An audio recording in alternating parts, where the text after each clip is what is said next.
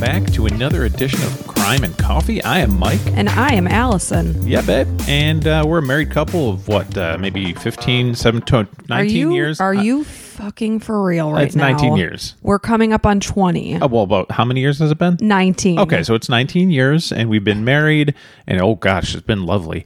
And we've been together for what, 25 years? Yeah.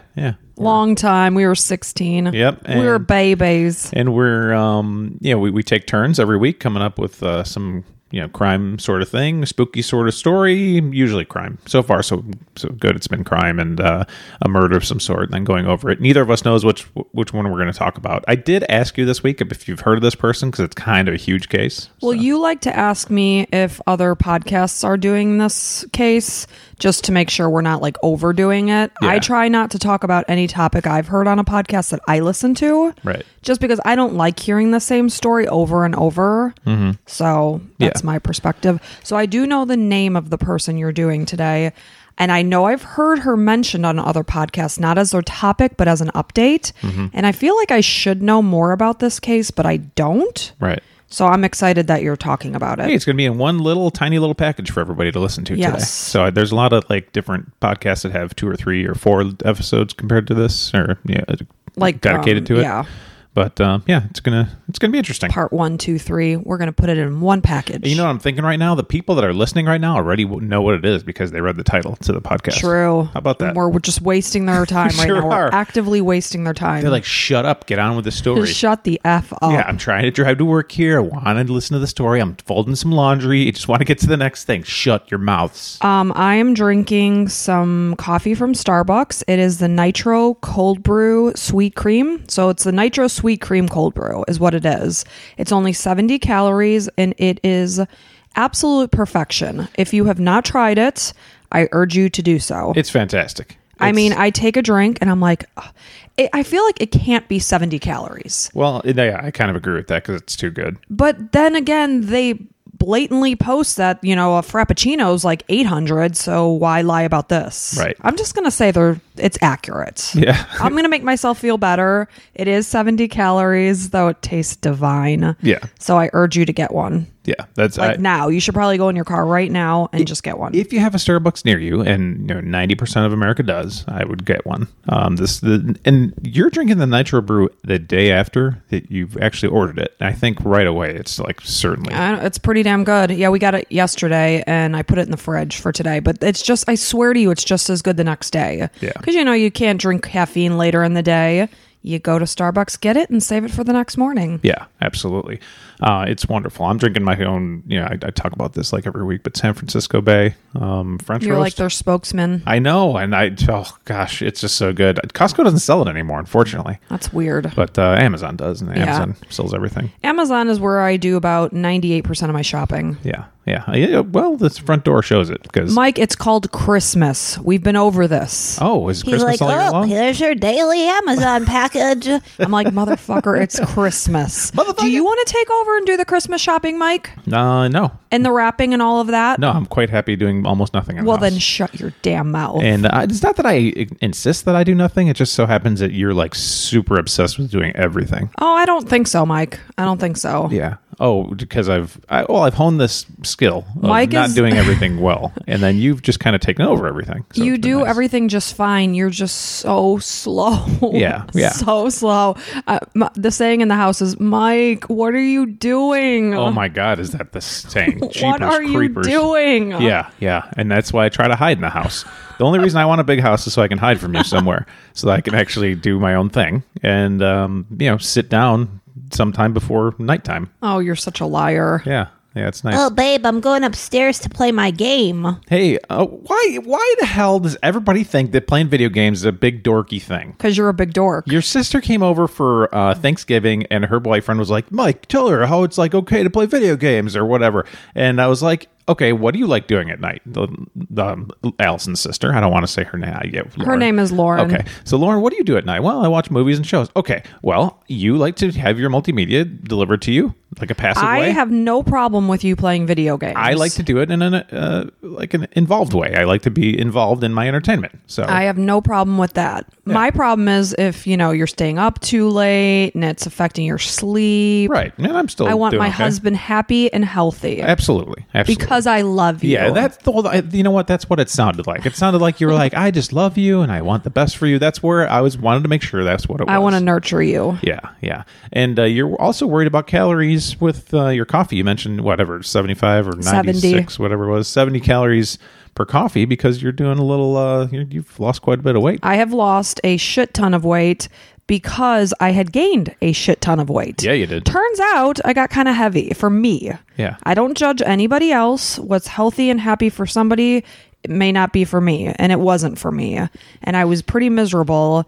And I finally faced the scale back in June. And holy crap, I was shocked. I was like, how did this happen? What do I do? Now, mind you, I am a clinical dietitian, but I work more with like critically ill patients, malnutrition, all that good stuff. I don't counsel people on the outpatient for weight loss. I know what to do. It's just, actually doing it. And I did it. I just counted calories, weighed myself daily. And this morning I am down 29 pounds on the dot. The best part of this whole thing is looking at old pictures of you. And being like, oh, even the kids. Yeah. And it looks like I showed a picture of you and all your friends the other day. And back from May. Yeah, I showed you the other day, but it was back from May. And it looks like they took you and just made you wider. Like they kinda pinched expanded and it. zoomed. You know how you pinch and zoom on an iPhone or Android? It looked like, you just took your sides and moved you sideways. And it was crazy. Like, it looked like there was something wrong with the picture. Like, it got screwed up. But then you looked at everybody else, and Yeah. everybody else looked the same. Yeah, and it was amazing. And at the time, I didn't think anything of it. I thought you're beautiful, and you were, and you are always. But it's just amazing, the transformation. And Even then- my friends are like, you didn't even seem like you were heavy back then. I'm like, oh, I was. And if you look back at the pictures, that's where it's just like, wow, Yeah. I guess you were. Yeah, and I took a little pee-pee this morning and I happened to give a little glance at you. I'm like, ooh, man, she looks pretty damn good. I was going to take a picture of you and show you. Like, you were kind of putting your hair up and everything, and just nice little side profile. It feels good to feel more like myself again. Yeah, absolutely. Well, great job. You've been doing, and I just want you to be healthy also. So, Oh, for sure. And Mike says that because back in the day, in my teens, I did have a problem with an eating disorder. like a lot of dietitians do. Yes. I heard in my class in college, 60% of dietitians have had an eating disorder. I believe So it. I did. I had anorexia when I was a teenager, but never again will I go down that road. I mean, you have to care for your health, especially I'm at 42 years old. I can't mess around with that crap. No. That right. was like a full-time job. Yeah. Anyway, we're getting off course here. Are you ready? I'm ready, but real quick, I just wanted to give a shout out to Dom over at the Horror House podcast. Not horror. I was like, wait, what? No, it's about hookers, and he does a good job reviewing hookers. No, Dom over at the horror house. horror. Horror. Yeah, Horror House. That's a hard one. It is. Horror. It's so hard to say horror. Maybe other people are better. I just have a problem saying words. So. I see you're having a problem with that one. Yeah, it's the morning. I got to have my coffee. So the Horror House podcast, super cool guy, and his voice is like amazing. Okay, I'm gonna write that down. He's an English bloke. Oh, I love the I know. English. I thought of you right away. So Oh, they are the best. me and him chatted a little bit, and I told him, "Hey, your podcast is awesome. He's brand new, and he sounds like very professional. Like, have you been doing this for a while?" And he's like, "No, man. And thanks for the kudos and everything." So he reviewed us, and we did awesome as well. So Oh, that's nice. nice fellow out there, and we also had some people message us and just giving us some shout outs and stuff like that. Don't know if they want their name said. So hey, thank you for reviewing us 5 stars on the Apple Podcast and all that stuff. But enough of that stuff. Thank you so much for listening. Let's get to the story, right? I want to say thank you as well, because it really does mean a lot to us. Because when we're sitting here in our home and just speaking into these microphones, we don't know if anyone's listening or how they're receiving us or how we sound to people. So the positive feedback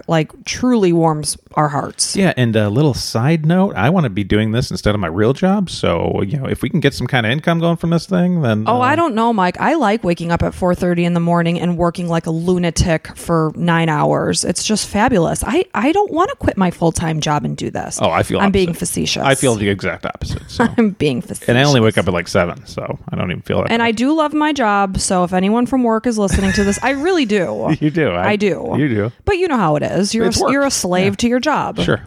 So, Yeah. Anyway, neither here nor there. Mike, take it away. Thank you. So, I did as much research as I could on this thing. Given a week. So, there's going to be definitely a lot of different things here. I need your help because there's a lot of names. Okay, I've got paper and pen, which Mike normally does, but I don't. But it's a lot. And you know what's funny? When you're listening to somebody else podcast, you absorb it so much better than when you're doing it. Really? Yes. Okay. Because I was listening to Morbid and they were like, oh, did I say that yet? And in my head, I'm like, oh, yeah, you already said that. Okay. But I know how that is. Like, you're talking and you're like, did I say that? So, yes. I need your help. Yes, I'm going to with help that. you. Great. Wonderful. So, this is the story of Lori Vallow. She's very, very well known, unfortunately. Yes, I definitely know the name. So, for those that don't know about her, she's known as the Doomsday Mom. She's been called the Monster and a Cult Mom. Holy Lord. I hope my kids never call me Doomsday Mommy. I hope they don't call you Cult Mom either. I hope not. Yeah. So, just Mom is fine. Mom is good. She's accused of murdering her children, Jesus. Tylee Ryan and JJ Vallow, Jesus. who vanished in September of 2019. She's pretty good looking. Really? Yeah. How old is she? 48. Okay. I knew you were going to ask that, so I wrote down. I like 48 to years old. picture what somebody's Right. going to look like. And it was Ryan, JJ, and Tylee? No. It's 2 kids. One is named Tylee Ryan. Oh, okay. Her last name is Ryan from Got it. from another husband, and the other is JJ Vallow. Yeah, Got it. So 2 kids, Tylee Ryan and JJ Vallow. Okay, so she's pretty fit, blonde, blue eyes, an ex-Miss Texas contestant. Wow. Yeah, so pretty good-looking chick, very confident, like just carries herself. Like every video you see of her, just kind of looks like she thinks she's pretty cool and has her shit together, basically. So. Let's start this in 2006. Okay. So the way I like to do it, I like to do it timeline wise. Me too. Like every time I look up stuff, I try to find a timeline and then add details around everything. Yeah. So, in 2006, Lori married businessman Charles Vallow. He happened to be her 4th husband. Wow. She was busy. Yeah, busy lady. The previous marriages came and went, and she'd gone through some psychiatric evaluations, like all of us do, I guess. I've never been psychiatrically evaled, but that's Not by a professional. I do evaluate you every day. no judgment there. I don't think there's anything wrong with getting help. Absolutely not. Actually, in this story, had she gotten more help, I think. It would've Okay, been- so in 2006, she decided to go get a psychiatric eval on her own accord. No, from divorces and stuff, and the husband was accusing her of being a crazy Mormon and Now, was she ordered to have this evaluation done, or did she do it herself? I don't know. Okay, I was wondering if she was being proactive or if she was forced into it. Now there's more questions too, and I want you to ask all of them Okay. because I wondered a lot of these things, and it's so hard to find information on this case because there's so many websites and news places that just give you the same crap. Right, or sometimes things give you conflicting information. Yeah. It's like, which was true? And like one of them is the Sun, which is kind of like a tabloid, so I don't want to take things from them like as No. fact, and No. it's tough. But So I'm sorry if I ask a question and I'm putting you on the spot and you don't know the answer. Just say it's going to happen. I don't know. There's so much of this that's going to happen, and I apologize. But Okay. I got the gist of it here. So and some good details. So so she was charming. Always made it seem like she was the victim, and people bought it. Ugh, the worst. Yeah. I hate victims. Yeah, and she could just because she's good looking and just charms the pants off everybody. Basically, like she's manipulative and just kind of knows her shit. She's frustrating. So Charles, her husband, converted to the Church of Latter-day Saints, which is Mormon, to be with Lori. Friends say it appeared that they had a happy marriage. There's search text messages and stuff, no history of abuse or anything like that. Charles' brothers said he was always looking for some spiritual direction and that he would do anything to make Lori happy. Oh, well, that's a nice husband. Sure. I mean, all marriages are different, so I'm sure there was challenges anywhere. Together, the couple was raising Tylee Ryan. So that's one kid, Tylee Ryan, a cute blonde teenager from Lori's daughter from a previous marriage. Okay, So her last, her 3rd marriage. got it. And JJ is I'll tell you right now. Okay. So in 2014, JJ joined the family. Lori and Charles Vallow adopted JJ Vallow. okay. He was the grandson. This is kind of, you know how it's like people tell you the grandson of this person's sister's brother. There's a lot of that kind of shit in this story. Sure. So he was the grandson of Charles's sister, Kay Woodcock. Okay. Charles's sister? Yeah. Okay, well, that's easy. Okay. So JJ had autism, and April Raymond, who was Lori's friend, said Lori was patient and an ideal mother for him. So they took him on. The current situation he was in wasn't good. So Yeah, I imagine there was trouble there, maybe with drugs or something. maybe, yeah. So Who knows? So they took him on and adopted him. Tylee, the daughter, embraced being JJ's big sister. She even jokingly referred to herself as like JJ's mom. We call our daughter that, mommy number 2. Yeah, she's like, he's my child, and she's a cute kid, took care of him, all that What stuff. was their age difference between the two kids? Was it big? Because you said Tylee was a teenager. So Tylee is 16, and JJ was 7. Got it. Yeah, everything was pretty good. You can kind of look into the family. And so that was in 2014 when they adopted JJ. Fast forward to 2017. Okay. The family dynamic started to change a little bit. Relatives say that Lori's relationship with her children changed. So you could see like a stark difference. Kind of things are just different. Her friends say she had been reading the books of Doomsday author Chad Daybell. This is a very, very important name to this whole thing. And his name was Chad Daybell? Yep. Okay. You're going to know it very, very well. Okay. And he's a doomsday writer, so like end of the world type of deal? Yeah, fiction. Got it. Yep. Just kind of Jesus is going to be coming again, and the end of the world is coming. There's going to be a huge storm. That's people are heavy. gonna die. Yeah. Like, I couldn't imagine laying in bed at night and reading about that. Oh, bad shit. Impending, like, feeling of doom. And we can't control or know what's going to happen, so what's the point? That's Right. my thoughts. Right. Well, he wrote the fiction about it, but he also thought it was actually going to happen too. One would imagine, yes. Yeah. So pretty convincing stuff.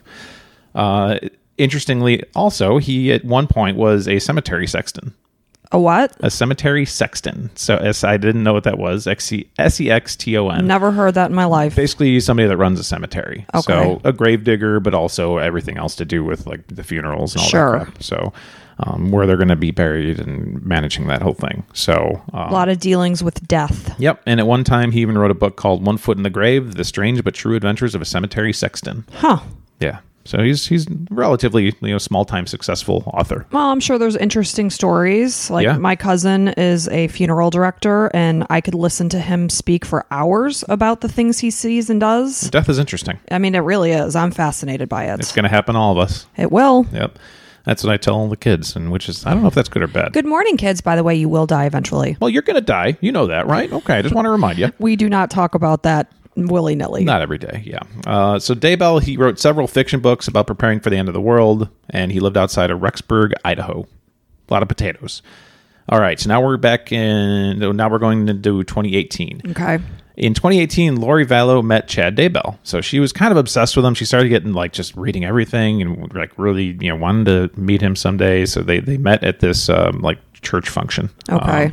And Lori's friends say there was a connection between the two, and they began doing religious podcasts together. Okay. I can only find that she was on one episode of his podcast, but maybe she was on more. And he's in Idaho living there, and she's in Texas. I know she was Miss Texas. I didn't know if she No, lived. Arizona. Okay, so she lives in Arizona. He's in Idaho. Yep. Got it. Her family kind of moved around a little bit. At one point, they lived in Hawaii for a couple of years. Oh, wow. I found that out. But yeah, at this point, she's in Arizona. Got it.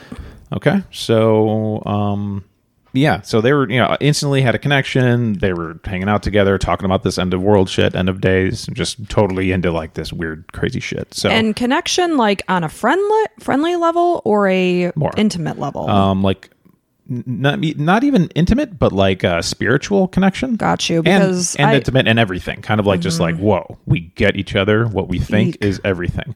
Their entire being, basically, they meet each other like, yes, finally we found each other. time to cut that off. Well, there was no cutting off. Like, it was kind of like kismet. Like, they both felt like, holy shit, we've always been meant to meet each other. Yeah. And we did. Not a good thing when you're married. Yeah. And this, I mean, she's like a hot blonde, and he's probably all over her, just like, holy shit, she's so hot. Sure. I totally want to get her in the sack, kind of thing. So, Daybell was also married, Eek. unfortunately. So, together with his wife, Tammy Daybell, he was raising 5 children. Wow. Yeah. A lot of kiddos. And we hear from them a little bit later, too. So, Lori's friend Melanie Gibb would later say she heard Chad and Lori talking about zombies, which a lot of people do. Sure. You got to talk about zombies. Zombies, and then people whose souls were replaced by dark spirits. Lori's former friend April Raymond told 48 Hours that Lori started referring to her husband, Charles Vallow, as a demon. Oh. Yeah. That's never a good description for your husband. Yeah, not super nice. On the latest Dateline special, The Doomsday Files, just came out September. Okay. Highly suggest watching it if you're interested in the story at all. They said Lori wanted Charles out of the way because he was blocking her from carrying out the mission she needed to do. What was this mission? Chad told Lori they'd been married previously many times over many lives, and the mission for them in this life was to bring together the 144,000 true believers of Christ for his second coming. Okay. That's the mission. Okay. To bring these people together. Yeah. So there's a lot of detail in the background, as you can probably imagine. The belief is that there's 144,000 true believers, which are made of like a lot of priests from around the world, basically, like the highest power of all these people. And they're the ones that are going to kind of come together and then come back to God eventually. Lori and Chad both believe they were some of these people, like in previous lives, basically.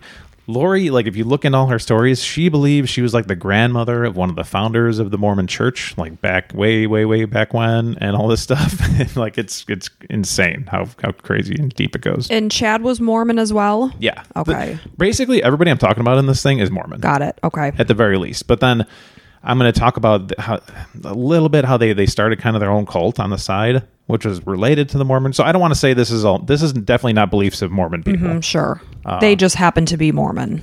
Exactly. And, now the Mormon Church did kind of fuel a lot of their belief systems in the beginning. But, when if you have Mormon neighbors or something, they don't necessarily believe in all this stuff I'm talking about. All right. So just know that. All right. So Chad also said they have to look out for zombies among them. Like, what are the signs? Just that people change. So like that there's kind of a different darkness to them that you can almost identify them. If you're one of these chosen people, you can identify when the darkness enters. Got it. Which is very convenient, I'll say in this situation, especially within their own families.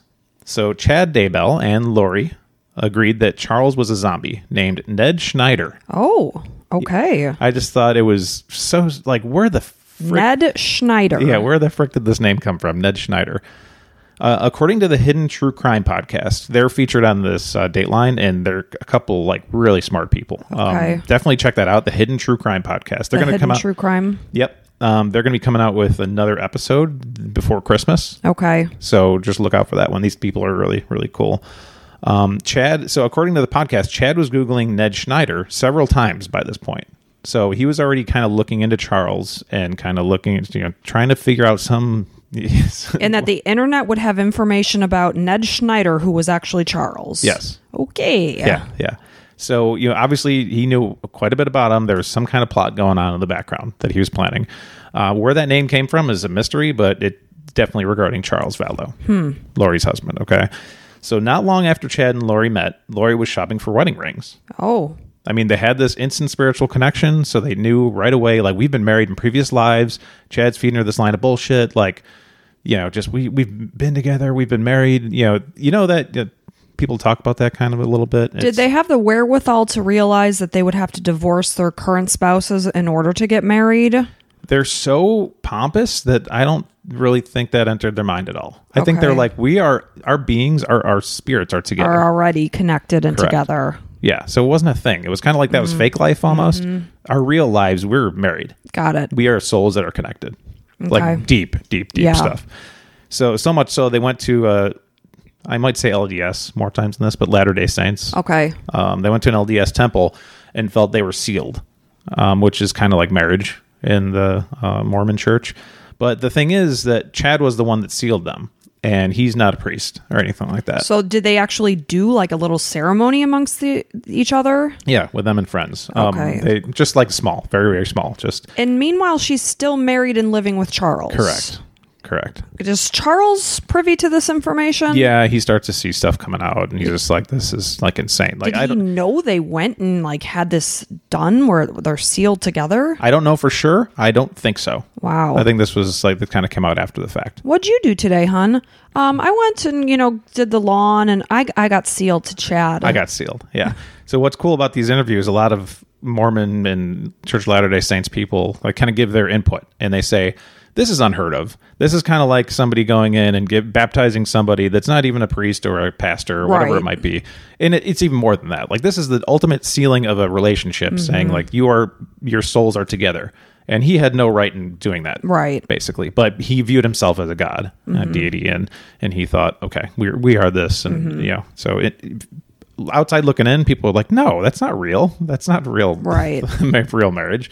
And it wasn't like it was just for the religion. It wasn't like legally married or anything Sure. like that. So, I mean, I could just say we're sealed right now. Did It's the they same thing. exchange rings? Yes. So now she's wearing Chad's ring and not Charles and going back home to Charles. And I would imagine taking off the ring. Okay, I'm just trying to picture what the hell's happening. Maybe here. not. It's crazy shit. So it's out Because of, they don't even live in the same state. So they're Correct. flying to see each other each time they're together. or meeting in the same place and whatever. Got it. Yeah.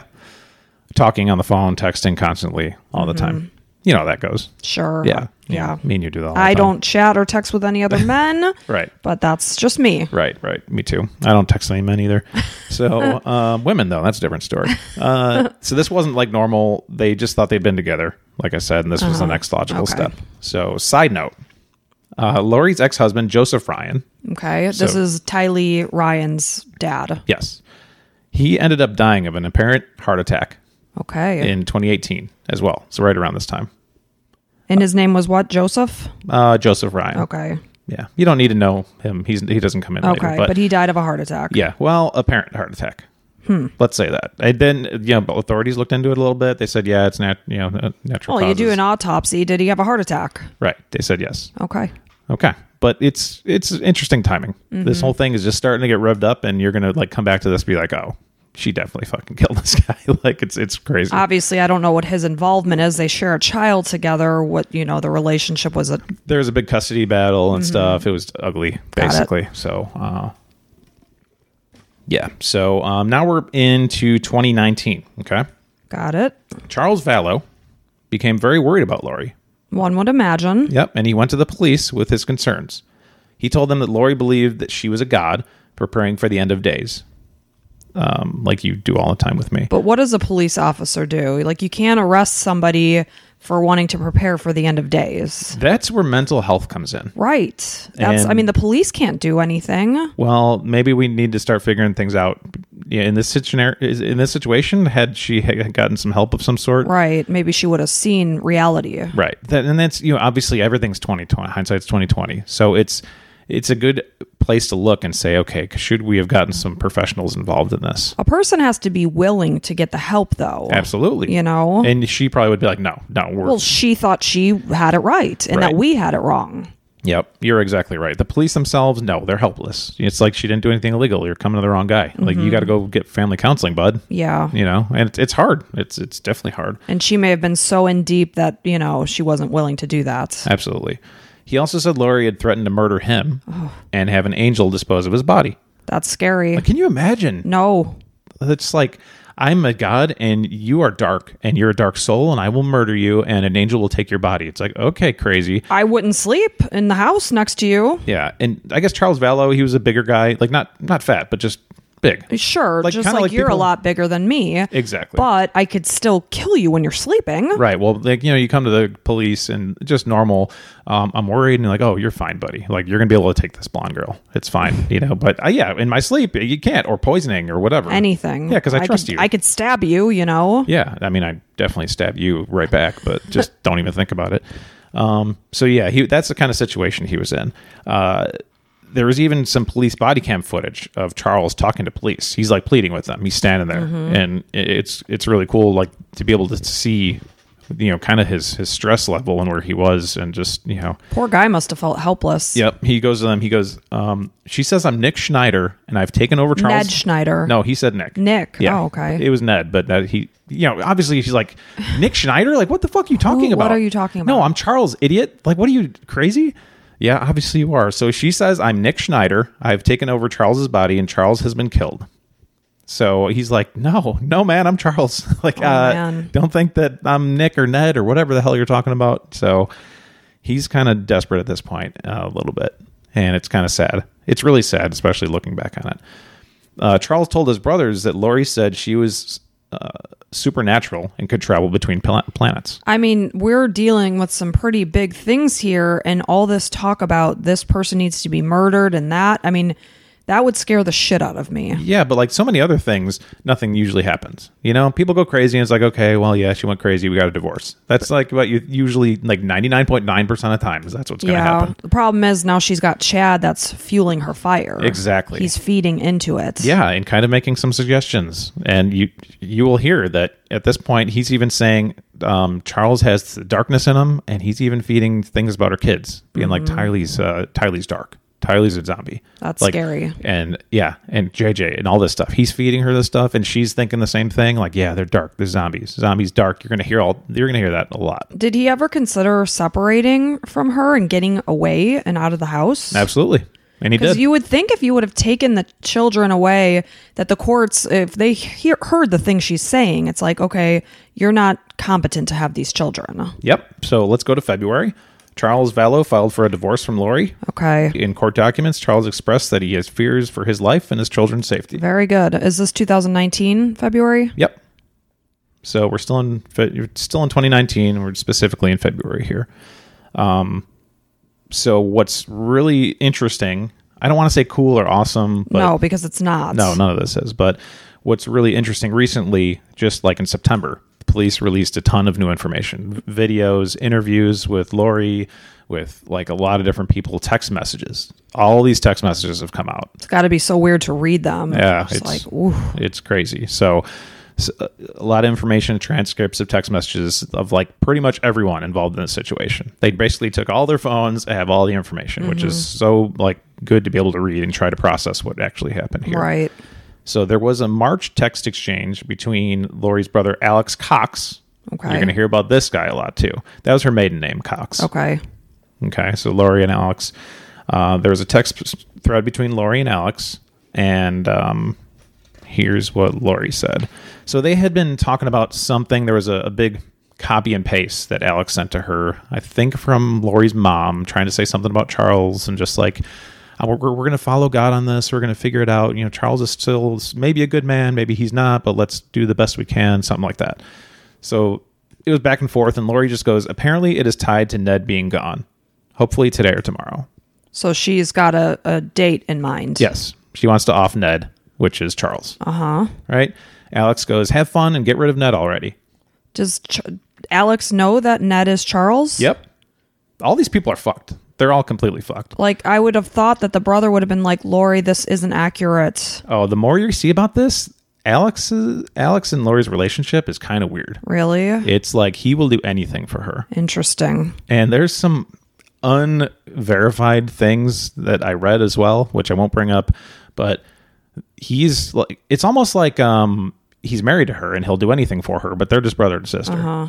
So he's so into her and everything that she wants that he'll do anything for her, basically. Yeah. Like he moves around the country with her and stuff like that, and all. It's maybe a little unhealthy. Yeah, that's what I'm thinking. That was my first thought. And then I read somebody saying that. I'm like, yep, there's something weird going on there. So, so that was in March, I said. So in July 10th, Lori and Alex had another text exchange. Lori says, I'm going to need you to stay close to me the next couple of days. Thank you for standing by me. It's all coming to a head this week.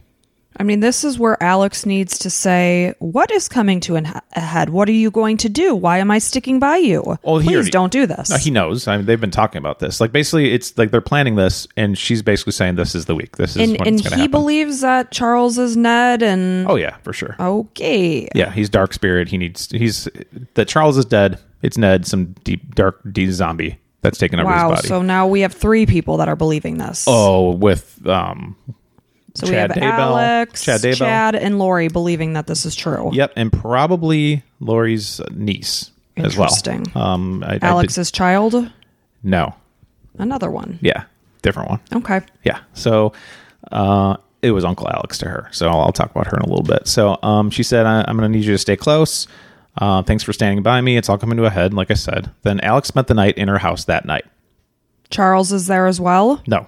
Okay. So they're separated, legally separated at this point. They're out of the house from each other. Yep. I didn't, maybe not legally separated, but separated. Well, you did say they filed for divorce. I didn't know what their living situation was. Yep. So they're not living together right now. The next morning, July 11th, 2019. Okay, this is an important date. Shit hits the fan here. This is where the whole thing starts to get nutty. Well, even nuttier. By this time, Charles and Lori are separated, like I said. Charles Vallow went to the house where Lori Vallow was living with the children in Chandler, Arizona. Charles was supposed to get JJ from Lori and drop him off at school. Mm-hmm. It's typically what he did. So when Charles got there, he noticed that Lori's brother Alex's truck was parked outside, which is completely not normal. That, he's not a guy that normally came over and spent the night or anything like that. Right away, his radar ears go up and he's just like, what's going on? Yeah. So he texted his brother Adam about the truck. And Adam goes, that sounds weird. Be on the lookout, man. They could be up to something. I would be so scared if I was Charles's family. Yep. Charles texts back, absolutely. So he's just like 100%, yep, something's up. Ugh. Something's going to happen. Just wait for me to call, whatever. He didn't necessarily say any of that, but that's basically the thought process here. Cell phone data shows that Charles arrived at the house at 7:35 a.m. I'm going to reference this again. Okay. So early in the morning here, 7:35. And I'm about to tell you the account of what happened based on Lori, Alex, and Tylee. So Lori, obviously, is Lori Vallow. Uh-huh. Alex is her brother. Tylee is the daughter. Sure. 16-year-old daughter. This is what they said happened that morning. Okay. And I want to stress, this is what they said happened. Whether or not it did, we don't know, but this is their recount. Yeah, what allegedly happened that day. So Charles came to the house and went nuts, as Lori said he did before, and does often. So she was expecting it, kind of saying, here he comes. Yep, sure enough, he's crazy. He was angry almost immediately, banging on the door, demanding to be let in. So this woke up Tylee, who was in her bedroom, and she started by yelling. She was startled by the yelling and banging. So Tylee came out of her room. She said Charles looked like a crazy person, and that she got her baseball bat just to protect her and her family and everything. She was kind of holding it and just leave my mom alone, get out of here, crazy, or whatever. Tylee was worried about her mom, so she told Charles to stay away from her. Charles allegedly saw the bat, grabbed it, and yanked it out of Tylee's hands. And when Alex came out of the room, he heard Lori say, "Don't touch me!" Kind of like, Charles is coming after her or something. So they say Charles must have hit Alex on the back of the head with the bat during a struggle of some sort. So, maybe how he got hit. So Alex is interviewed. You can, you see one of his interviews, and he's like, yeah, we got into a fight. I got hit by something. I'm not sure what it was. Probably a bat. I'm thinking because he had a bat, but I can't say for sure what it was. And he's got a little open wound kind of thing, a little blood dripping down his head. So yeah, he's got that. So now Alex is like, this is crazy. I'm going to go back to my room. He said, I went back to my room and waited for things to settle down. I wouldn't think he would do that. No. All right, sis and 16-year-old niece, good luck to you. I'm going to go back to the room and put my feet up and watch Dr. Phil. Listen, I got hit in the back of the head. I'm going to nap. I'm just going to put a little bandage here, lean back, and watch Dr. Phil. You guys, good luck. I'm here for the sole purpose of protecting my sister. But yet I'm not there. Yeah, So what he was really doing was going to get his gun, which was sitting by his bed. They show pictures from the police and everything. So he got his gun. He said, what all people say that shoot people. I was in fear of my life. Of course. I got my gun. I was in fear of my life. He came out of his room with his gun. He told Charles to put the bat down. Charles said no, started walking toward Alex with the bat. And so Alex shot Charles twice while Charles was standing in the front room. Okay. So he hits the ground like a ton of bricks here. Lori came out of the kitchen after she heard the noise of the gunshots. So she had walked away, been like, leave me alone. And just let them fight it out. She comes around like, whoa, gunshots. Okay. Saw her husband lying there with bullets in him and promptly decided, well, I got to take JJ to school. So I'm going to take him. We're just business as usual here. All right, yeah. JJ, get your breakfast. Obviously, JJ still has to go to school, but at the same time, somebody's probably dead lying on your floor. Step over daddy's body. Okay. We got to get to school. Yes. Starts in 15 minutes. Right. Let's get going. No. Yeah. So you call 911 and you get the police out to the house. Yeah, and you don't want your kids sitting there and looking at a dead body on the floor. Yeah, I get that. It must be absolutely traumatizing. But how the hell is a kid going to be going through school? No, and focusing? Yeah. No. Right. You send them over to a family member's house or the friend neighbor or neighbor. Somebody. Like, hey, could you there's a huge emergency right now. I'll tell you later. Can you take care of him? Yes. And I know you said JJ had autism. I don't know what his understanding was about what happened. Yeah, I'm not sure either. But that's, and Tylee, can't imagine what she must be going through. I imagine she's going through quite a bit of brainwashing and such at this point. So she's maybe more on her mom's side, hence they're trying to stand up and protect her. Yep. My dad has got this baseball bat and yada yada. Yes. Stepdad. I don't know if did she call him Charles or did she call him Dad? I don't know. Yeah. Not sure. So she's like, all right, JJ, Tylee, like, let's get out of the situation. Go get in the car and let's take JJ to school.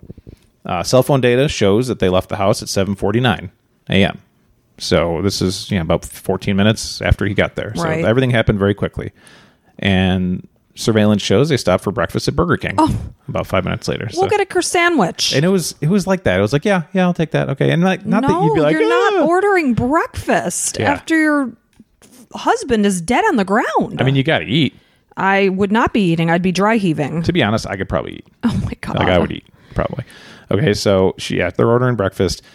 All three, Lori, Alex, and Tylee, told pretty much the same story, according to police. They said there were some inconsistencies and some things, but that nothing that like stood out. Like you would expect some little differences between their versions of the stories. Right. But nothing like, boom, whoa. What happened? That didn't happen. Yeah. But nothing super obvious from what they said. Okay, so now I'm going to kind of get... Now, that was all according to them, obviously. I want to stress that. I know I'm doing it too much, but it's just like... Well, Charles, is he passed at this point? Did he die? Yes. So he can't give his side of the story, so that is all they have. That's all we have. Yeah. Correct. So Lori, they take her into interview, all of them. Lori and Alex and Tylee, and just getting their stories and figuring out, okay, you three were there. You're all suspects here. Like what happened? Like right now, everything's on the table. Right? And the glaring thing of this is that Charles has been recorded saying that Lori wanted to kill him. Right. Very convenient that he came in aggressively with a bat and came at Alex while he was holding a gun, because now she has completed the thing that he said she was going to do. Right. And if you're police, you got to listen to both sides. I get that. So maybe that was part of his story. Maybe it's like, oh, she's crazy, and then his whole plan was to come and try to kill her, but she got him first. Maybe. Who knows? You try to think of both sides. Yeah, here, I get it. So her interview initially started as a detective trying to get information and the story and all that, but by the end of the interview, the detective offered a victim's advocate to Lori. So she'd done a master job of kind of manipulating the detective and being like, the victim of the story. Sounds like she was very good at that throughout life. Wonderful. Absolutely got everything. Dealing with somebody who is always the victim is impossible, because you will never win and they will always be the one that's hurt more than you are. And then you're the one that ends up apologizing to this person. Yeah.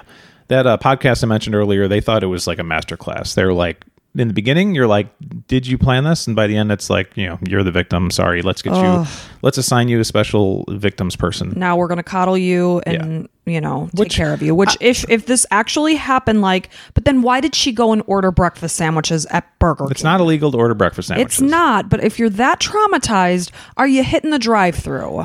I recently had a conversation with a friend, and just because something's weird or wrong or off doesn't mean that the police have anything to go on. I get that. Yeah. You can't bring that up in court and be like, she went to get breakfast. And it's like, oh, well, she's a killer. She's a killer. Yeah, I understand that. And that's why I probably wouldn't be very good on a jury. Yeah. Because that's just like a glaring issue to me. That's fantastic, though. You'll never have to be on a serve with jury duty because nobody will want you. Nobody wants me. Yeah. But after the fact, obviously, we have the benefit of looking at things afterwards. And there were some inconsistencies, let's call them. Between their stories? Stories and just what happened. What they said happened and what actually happened. Okay. So I'm going to just list a few of them here. So the wound on the back of Alex's head didn't seem big enough to be from a bat swung by a big guy like Charles. Yeah. I can tell you, if I swung a bat as hard as I could to hit somebody in the back, I would be surprised their brain didn't explode. You would kill them. Yes. I'm not even I'm sorry to be so graphic, but I was about the same size as Charles. He's skinnier, but good shape and everything. A big dude. If I wanted to hit somebody, in this guy's, you'll see the mark on his head. Unless it was more of a warning swing, back the hell off, right, and swing, not a full. If I give a 50% swing, this guy's gonna be rocked. Yeah. It's a metal baseball bat, wooden, whatever. It's gonna hurt. And he had a little thing, so it kind of looked like he fell back and hit his head. And the police agreed. They're like, looking back, it should have been a much bigger blow, and he probably would have lost his who knows, lost consciousness, could have died. If I'm hitting the guy in the back of the head, he's probably going to die. Okay, so it was a small open wound. Just not consistent what was said happened. Correct. The way Charles was shot, they said one shot was while he was standing, and the angle of the other shot was while he laid on the floor. So a little overzealous. Correct. So they said, Alex said he shot him twice while he was standing, but it was actually once standing and once while he was on the ground to make sure he was probably dead. Number 3, police asked Alex if there was any reason he stayed at his sister's house that night. So he's in the video. You can hear them asking him this. And he's like, no, which is fucked. It's like why? How did you just so happen to be here when all of this went down? Yeah, there's no reason. Are you sure? Well, and then you look back at these texts. Everything's coming to a head. Yeah. What's coming to a head? Right. Police are going to find this. Now all of a sudden, and also, did Charles have any history of being aggressive and violent and abusive? No. That's funny. Yeah. Looking back, any they looked through text messages, emails. There was, fights that they had. Sure, they're going through a divorce. And yeah, but there was no abusive indicators. Right. So, great question, by the way. So, where did the baseball bat come from? Tylee. Okay. Oh, that's right. She had it. And then he got it from her. Yeah. And that's another thing I didn't even write down. They didn't find Charles's fingerprints on this bat at all. Well, that makes no sense because he would have been the last person to hold it. Correct. And at the time, everything takes time to kind of process and all that. And I guess, I'm not going to be somebody that blames the police and say I could do a better job or whatever. No, I'm not going to do that either. Yeah, but that's what everybody's thinking right now, I'm sure, that's listening. But the bat would have been processed for fingerprints. You would think. That's kind of a basic thing, yeah. Right? So it turns out that it didn't have because that's the basis of their story, that he had the bat, he was aggressive, he hit Alex. Oh, well, if his fingerprints aren't on the bat, how can you explain that? Can I correct myself? They said it didn't have any of his DNA on it. Okay. Now his fingerprints, you're going to hold it hard enough to hit somebody, your nails or something would be on the bat somewhere. I don't know anything about that. Yeah, so or your skin. Your skin rubbing on it, it would be on there. Yeah, I can't speak for that. So, yeah, exactly. And he said, no special reason. Oh, well, we were going to hang out later in the day. That's why I was there. We were going to hang out. So it's almost like he was like, oh, shit, I got to say something. Well, that's fine and dandy, but text messages show otherwise. Yeah.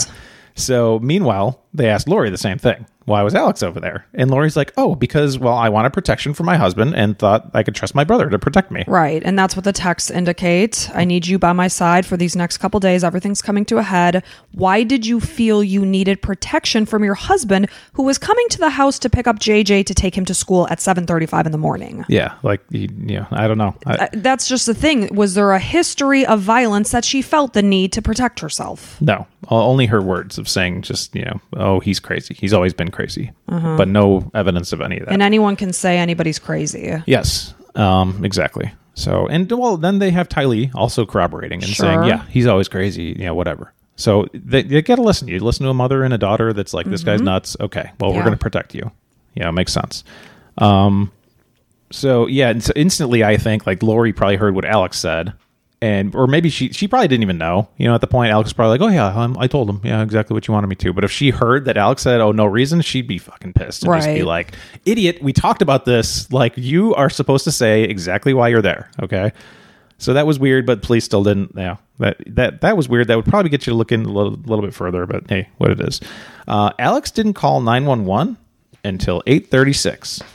Okay, and that was at 7:49. They left the house to go get breakfast and take JJ to school. Yep, 7:35 is when Charles got there. So an hour. 8:49 was when he's already dead and they're leaving the house. And this was at 8:35? 8:36. 8:36. Yep, so what was going on in almost an hour's time? Yes. So that was about 45 minutes after the shooting, after Lori left with JJ and Tylee.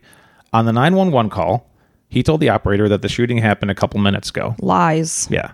So that was a big red flag. Now, obviously, a murder happens. Not a murder. But we're talking almost a full hour that you're in the house with a dead body. Correct.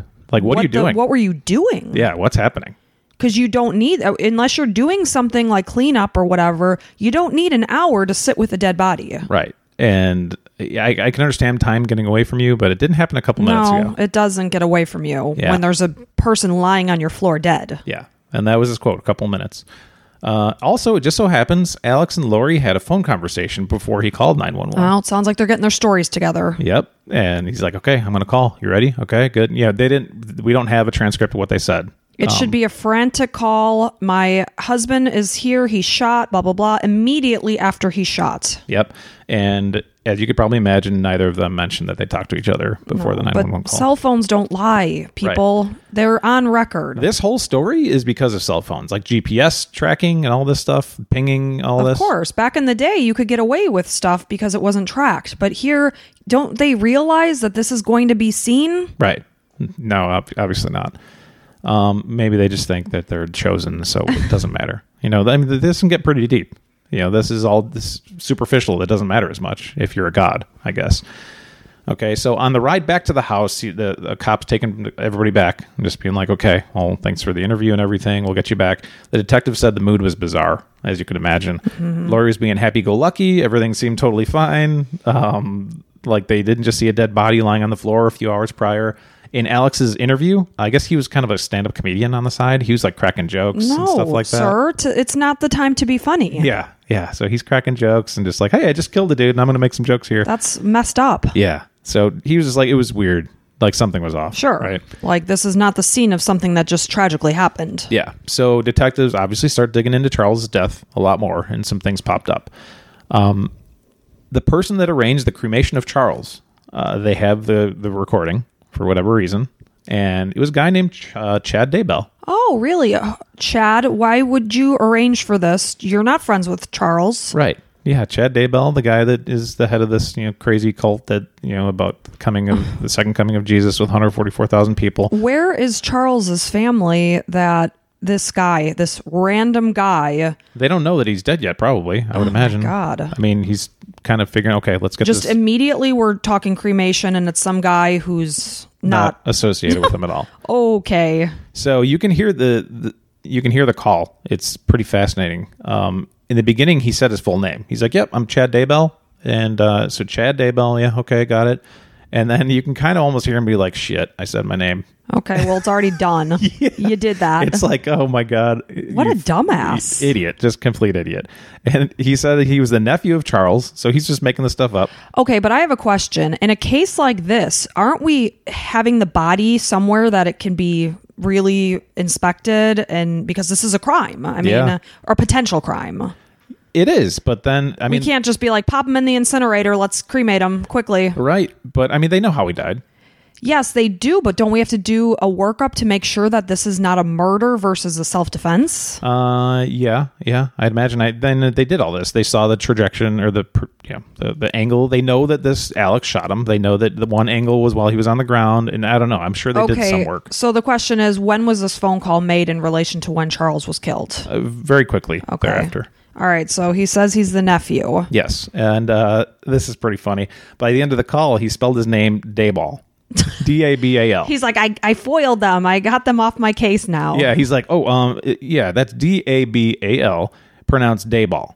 Even though in the beginning he said Chad Daybell. Like clearly. And my ears are bad from rock concerts, but you can hear clearly. He said Chad Daybell. Oh yeah, by the way, it's Dayball. Okay. Okay, buddy. Oh, okay, totally Good different. job, you. You got me completely So off smart. your scent. So smart. This guy is just a genius, right? So 5 days after Charles's death, another point here, there's recording of Lori calling into Charles' life insurance company. Right? Convenient. I mean, you got to make sure your husband, was accidentally You know what? I actually shot. think I heard this call on one of the podcasts that was doing an update. Oh, okay. So she was inquiring about the $1 million life insurance policy. Yep. She told them he was shot, it was an accident, and that she was the primary beneficiary. The person's like, do you know who the primary beneficiary? She's like, yes, me. Oh, it's sickening. Yep. Unfortunately for Lori, days later, she found out that she was not the primary beneficiary. I remember hearing this, and I was like, yes. He had gone ahead and changed it. Yep. He changed it for, do you know who he changed it to? I do not. It was his sister, the grandmother of JJ. Okay. So he wanted his kids to be taken care of. And he's like, if I leave it for her, he was worried about his life. Of course he was, because he had been threatened on multiple occasions. Yep. So, he was just like, yeah, please take the money, make sure JJ and Tylee, if she needs stuff, like take care of them. But I can't trust that Lori's going to do. Oh, I would have loved to have seen Lori's face when she was told she was not the beneficiary. I'm sure blood dropped from her face and just like whatever. So we do have text messages between Lori and Chad after Lori found out that she didn't get the money. Oh, I love it. So Lori goes, I talked to the insurance company. He changed it in March. So it was probably Ned before we got rid of him. Ugh, psychopath. So you have text messages here. Right. Before we got rid of him.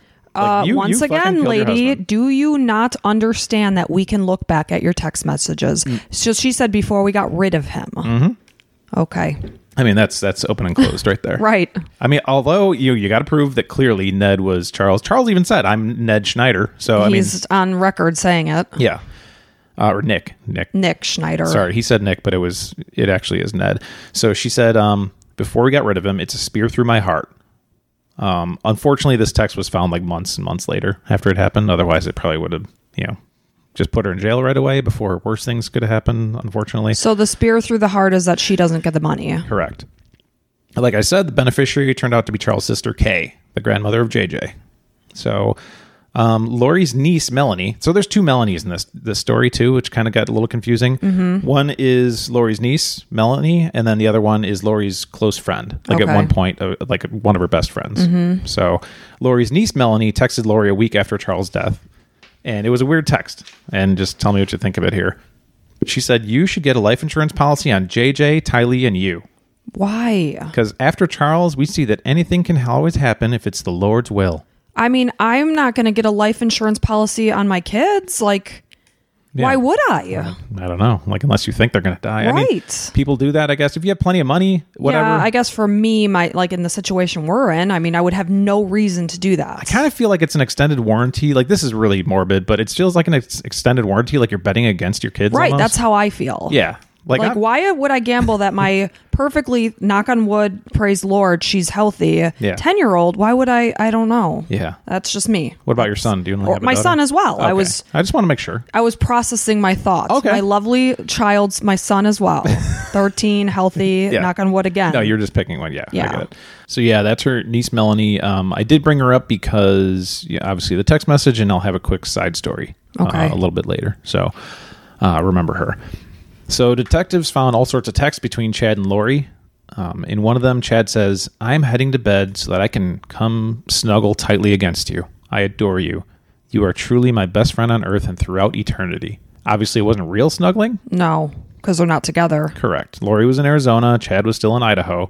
And by the way, still married to his wife of 29 years. Tammy. Does she know that this affair of whatever this twisted thing is happening? Tammy? I don't think so Okay. at this point. So still the father of those 5 children and all that stuff. So Chad told Lori that he would go into his closet at night and cross some otherworldly threshold. That's a powerful closet. Which it's a weird euphemism for masturbating, in my opinion, but to be with her. Is that what he was talking about? Well, we don't know for sure. Okay. But he thinks he's a god, so he would just be like, "I'm crossing into this world, I'm going to be with you." Oh, I thought it was like a portal. Like he'd enter the closet and he was there. Could be, maybe. Who knows? I mean, that's probably what he felt, I guess. So he said he'd cross that otherworldly threshold to be with her. He had to convince Lori that he was some supernatural being from a higher power.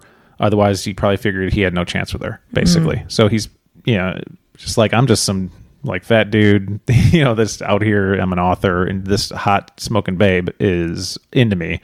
So I got to get her somehow, some way. Did he believe this to be true, or was he just blowing smoke up her ass? It's hard to say, but you really think that, yes, he thinks all this. Okay. 100%. So maybe it wasn't the whole hot blonde thing, this and that. Maybe he truly believed that they had been married in multiple other lives. Yeah, could be either way. I mean, to sane people like us, you would think that it's a big story, but to him, maybe it was everything. Right. And it was so convincing to her, and she needed something like that in her life, and she's like, yes, I am too. Finally, we found each other. It's kind of like Ghostbusters was like, I am Zool. I am the gatekeeper. You ever see Ghostbusters? Yes, I have. It's just been a while. Okay. Your face was the same. I'm like, okay, I'm not going anywhere with this one. This isn't working. Yeah. So immediately after Charles was killed, Chad created a 2-chapter love story. And I didn't read much about it because I didn't want to, but I guess it got kind of racy, very descriptive of some sexual acts and stuff. But he wrote a 2-chapter love story via text message. All via text. So nice and handy. Yep, it's all available if you want to read it out there, folks. That he sent to Lori, depicting a lot of what they had done, how they met at a conference, and how they'd had relationships in previous lives. It was written as fiction. He changed their names to James and Elena. Oh, we have friends with those names. We do. Actually, I do remember that from a podcast because I was like, oh, our buddies James and Elena. Yeah, I got to tell them about this. One funny part was about after they met and made out at the conference.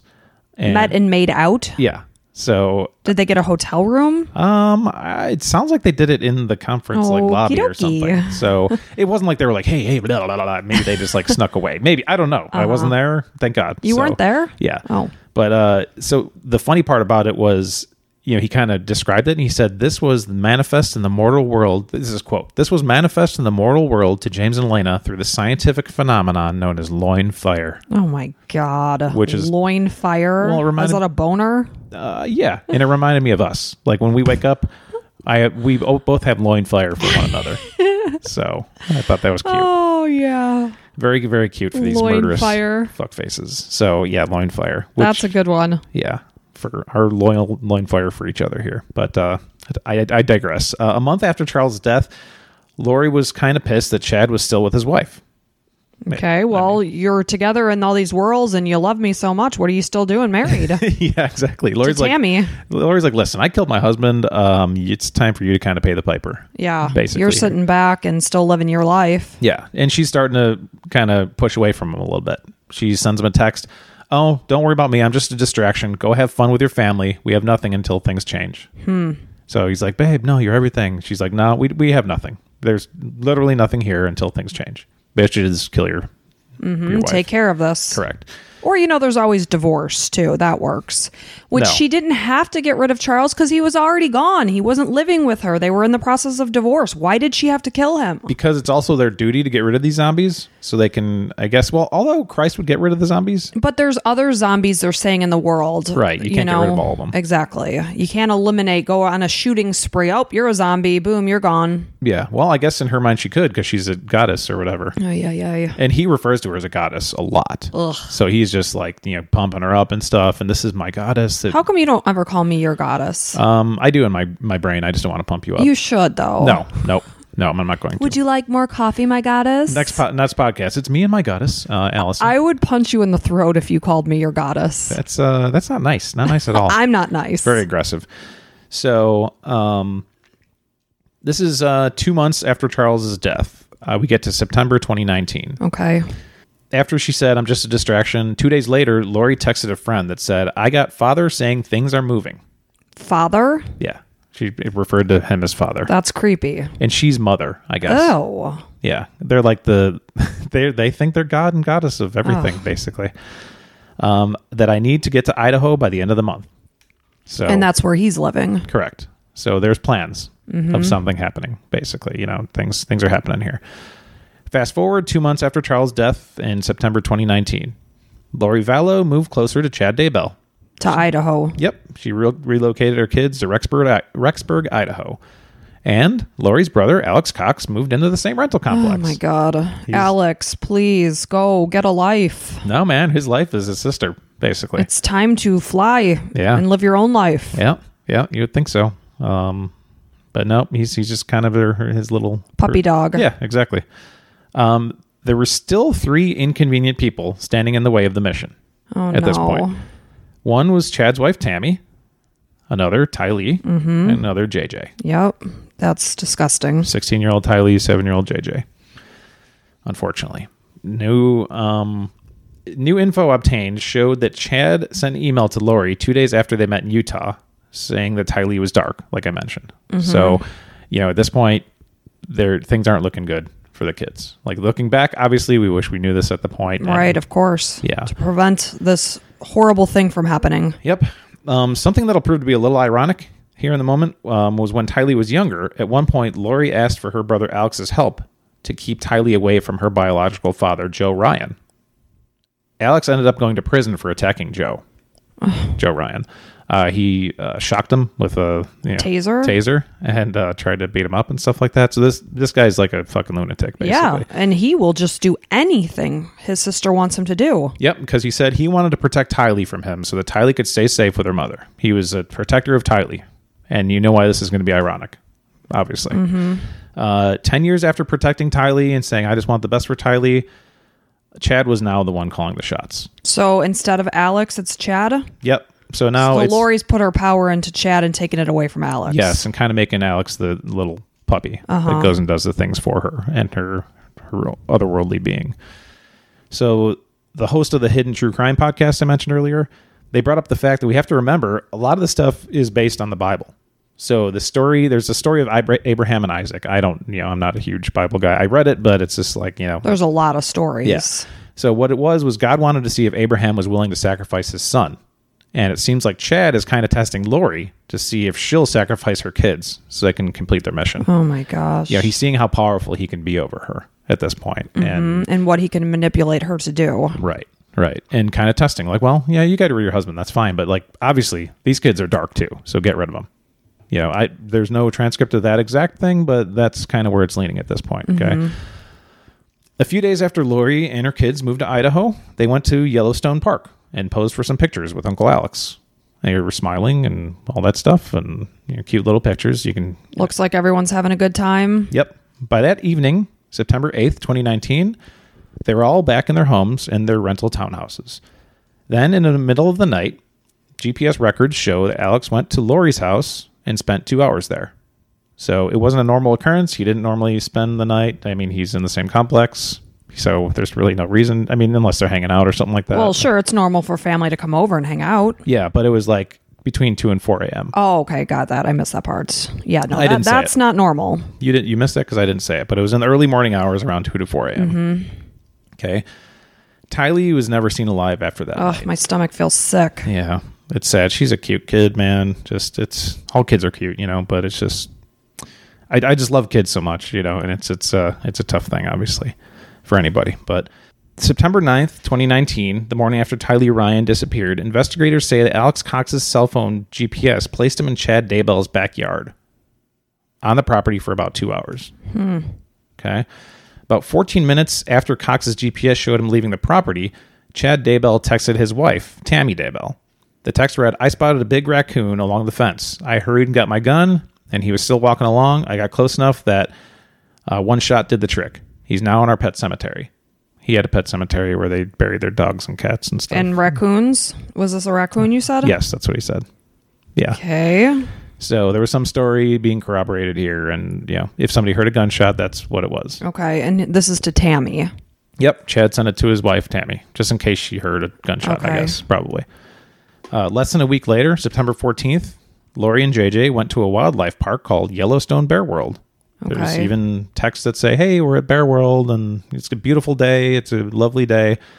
That same week, friends recalled Lori saying that JJ had become a zombie. Oh, God. And what are your friends saying in response to this? Well, I'm trying to think of that. So, oh man, he's such a zombie. Like, was it like, oh, he's such a zombie? It's just like, well, like he's a slug. Like, get up and do something around the house. Like maybe it's just like an off-put, like kind of like you don't pay attention to it. Maybe like, oh, he didn't get a lot of sleep. You mean? Like, what do you mean zombie? Well, yeah. If somebody said he's a zombie, I'd assume he was tired. Right, but she truly meant like he's a zombie. That's why I'd want to know what these conversations were with her friends, because I'd be like, well, what do you mean? Right. So many opportunities to save things, and believe me, this whole story has tons of Facebook posts. It all happened like on Facebook because all these people went on Facebook and posted about shit. So there's tons of stuff. Like people feel like they're a part of the family, especially Church of Latter-day Saints, Mormons, the close-knit group and everything. They all posted about things and had like a piece of the story, basically. So yeah, she said that JJ had become a zombie. And if friends could have stepped in at some point, but we don't know. Like maybe, you didn't get a lot of sleep. You didn't, he's not, whatever it is. So maybe she's referring to his autism or whatever, but I don't know. It's sad either way. Okay, so now we go to September 22nd. JJ disappears. Okay. A photo of JJ wearing red pajamas taken on September 22nd, 2019, in what was believed to be his last known photo as a 7-year-old. I'm going to post a picture of that on the Instagram. It's important for a reason. So that day, Lori sent Alex a text. "Do you have eggs?" Alex said, "Do you want me to get eggs and bring them to you?" So it's not just about eggs that she's talking about. The podcast host said that apparently a street name for Valium and Xanax is eggs. Oh. So I guess they spoke in code a lot. Obviously, they're doing a lot of bad shit. So they know they don't want it to be black and white. Mm-hmm. So after he gets the eggs, it's likely that she wanted to dose her son so she could do whatever she wanted with them. Yeah. So that evening after the egg conversation, friends of Lori were staying with them. Melanie Gibb and her boyfriend, David Warwick. So this is the other Melanie, not the niece. Not the niece, but one of her best friends, Melanie Gibb. They were out of town and just staying there? Yep. Staying, visiting, whatever they were doing. And they were both interviewed also. I think there's interviews of both of these people. On that night, David Warwick says he saw Alex Cobb carry JJ into Lori's apartment. So earlier in the day, JJ, I guess, was kind of acting up a little bit. And, I'm sure he has some issues, being autistic and stuff, and, whatever it might be. Maybe things just got to him. He had a rough day. But Alex took him outside for a few hours. They were at Lori's house. Yep. Alex took him outside, and he brought him back a few hours later, and he was asleep on Alex's shoulder. Okay. So probably drugged him. Valium and Xanax, these eggs. Yep, exactly. So, yeah, Alex carries JJ into Lori's apartment. But then the next morning, according to David Warwick, when he asked to see JJ, Lori reportedly told them that JJ was being a zombie and that Alex Cox had to take him away. What? Yeah. So, September 23rd, the day after JJ was last seen, investigators say Alex Cox's cell phone showed the Cox returned to Chad Daybell's backyard again.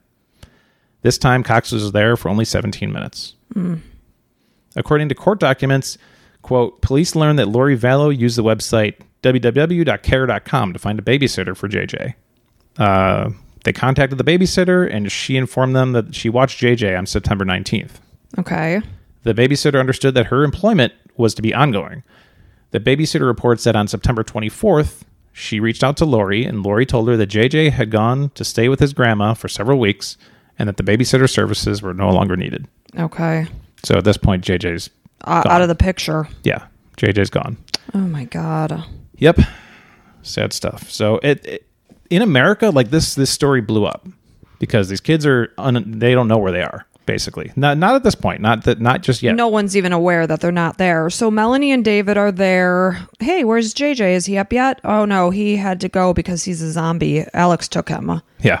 Okay, so what do you do? Go have coffee and spend the rest of the day? Like, if somebody said that to me, I'd be like, what the fuck are you talking about? Well, yeah. Like, what do you mean zombie? What do you mean he had to take him away because he's a zombie? What do you mean? Like, I would have follow-up questions about that. Well, they're probably just like, he was being difficult. He's going to take him to his house and play. This whole zombie talk. Like, I mean, you could probably talk through any of that stuff. Especially being Lori. You could probably just be like, it's just one of those days. You'll see him next time. Don't worry. Okay, so he's just gone and then whatever. Yeah. Quick side story, going back to Melanie the niece, right? Where does Melanie the niece live? Actually in Arizona. Okay, so she's back from where they came from in Arizona. Yeah. Lori's niece, Melanie Boudreau. You remember her texting her sister about the life insurance? About the life insurance, yes. Yep. She was married to a guy named Brandon Boudreau at this time. I only bring this up because this is like in the timeline. This happened at this point. On October 2nd, Brandon came home from working out and noticed a car stop at the end of his driveway. Okay. Someone started shooting at him. What? Yeah. Somebody shot bullets. Oh my gosh. At him. Like just completely, you're not expecting somebody to shoot at you or drive by. No, of course not. Luckily, the shots missed. Brandon was fine, but they were able to identify the car and the person driving the car. Was it Chad or Alex? Good guess. The car was owned by Charles Vallow, so it was owned by Charles. Well, Charles is dead at this point. Of course he is. He bought it for Ty Lee. Okay, so this is Ty Lee's car. Ty Lee's car that Charles owned. Okay. Before his death. And the driver was Alex Cox. Oh my gosh. Why is he going after Brandon? Because Melanie, I guess, is like part of this whole sect, and I'm guessing that she thinks that he's dark too. He's a zombie as well? Yeah. Oh my God. Yeah. How do you get this many people on board with your craziness? Yeah, and to answer your question, they're all Mormon too, so they're all part of the Mormon church, but this is, again, not part of the Mormon nothing beliefs. To do with that, but... Yeah. So Melanie is so far gone that she thinks her husband is dark and come on back to...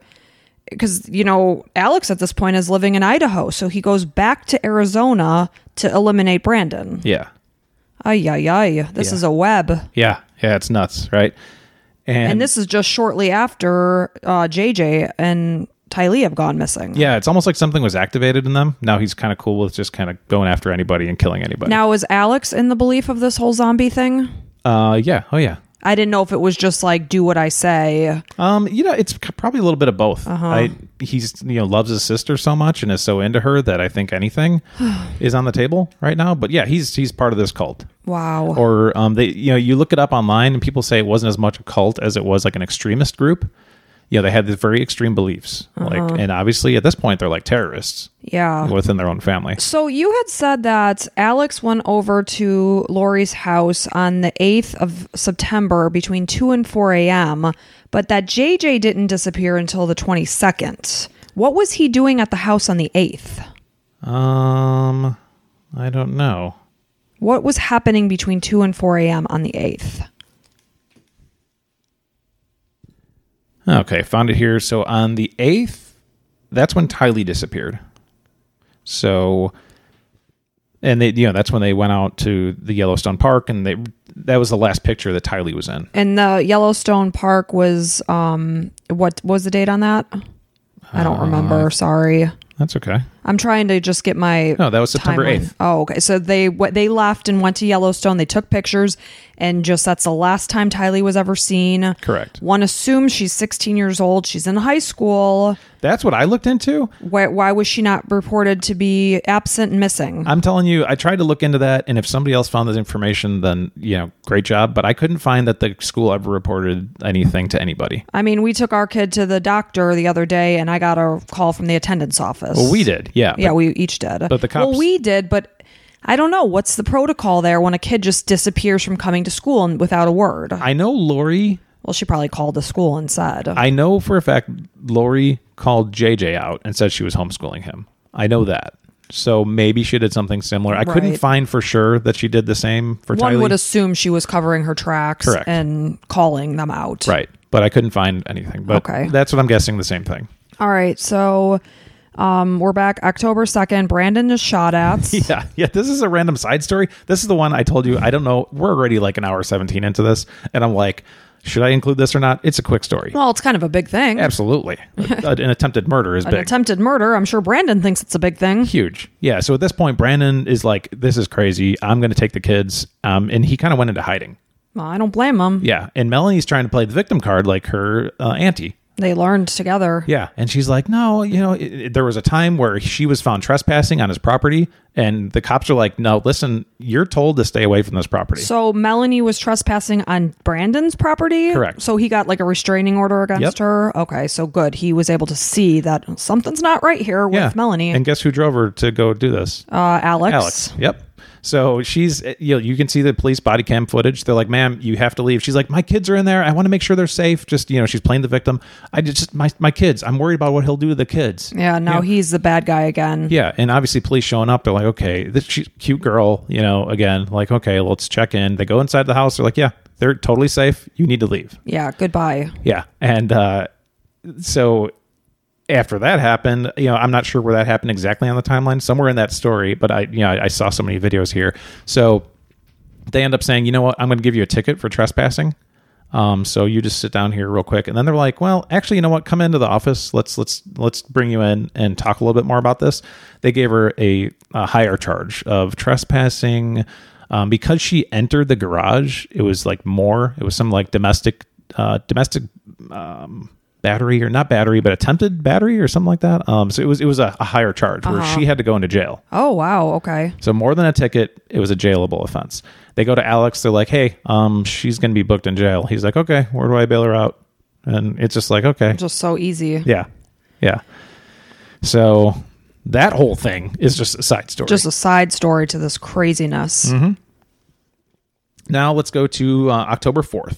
Okay. Shortly after Brandon was shot at. Yeah. After Brandon got shot at. I'm laughing because it's so ridiculous. It's insane. And I'm sorry, Brandon. Like you I'm sure you don't deserve this stuff. So there's text between Chad and Lori. Chad goes, hello, sweet angel. Big news about Tammy. Please let me know when you're awake and can talk. Tammy. I love you. I love you. The short version, he says, so this is still his text. She didn't say anything back. So he's like, I'm so excited. I got to tell you. The short version is that she has been switched. Tammy is in limbo. Oh my gosh, what does that mean? And a level 3 demonic entity is in her body. Not fully sure on the timing for removal, but I don't want to wait. So that's the text in its entirety. By the way, the entity inside of Tammy is Viola. Viola is the name. Yeah. Like Ned, and now she's Viola. Correct. So he's really excited. So their belief is that the true soul of the person that was in the host body, they go into a limbo until... Oh, and that's why they want to kill these zombies. Because then the person that's in limbo gets to go to heaven. Okay, so they're saving this person. Correct. That's why. So I didn't remember that. So they think they're doing something good, supposedly. Or they might know exactly what they're doing and using this whole shit show as a cover. Yes. In either way, I could see either way with these people. So, so yeah, a level 3 demonic. It's not a level 2, so this is kind of a big deal. What's the top level? Is I don't even know. Is 3 the most? I would imagine. Okay. I didn't look too much into that because I don't, if I start reading about it, I'll start believing it. Yeah, I don't want you to do that. Then all of a sudden you're like Midge. Yeah, I was wondering what my name would be. Yeah, Blanche.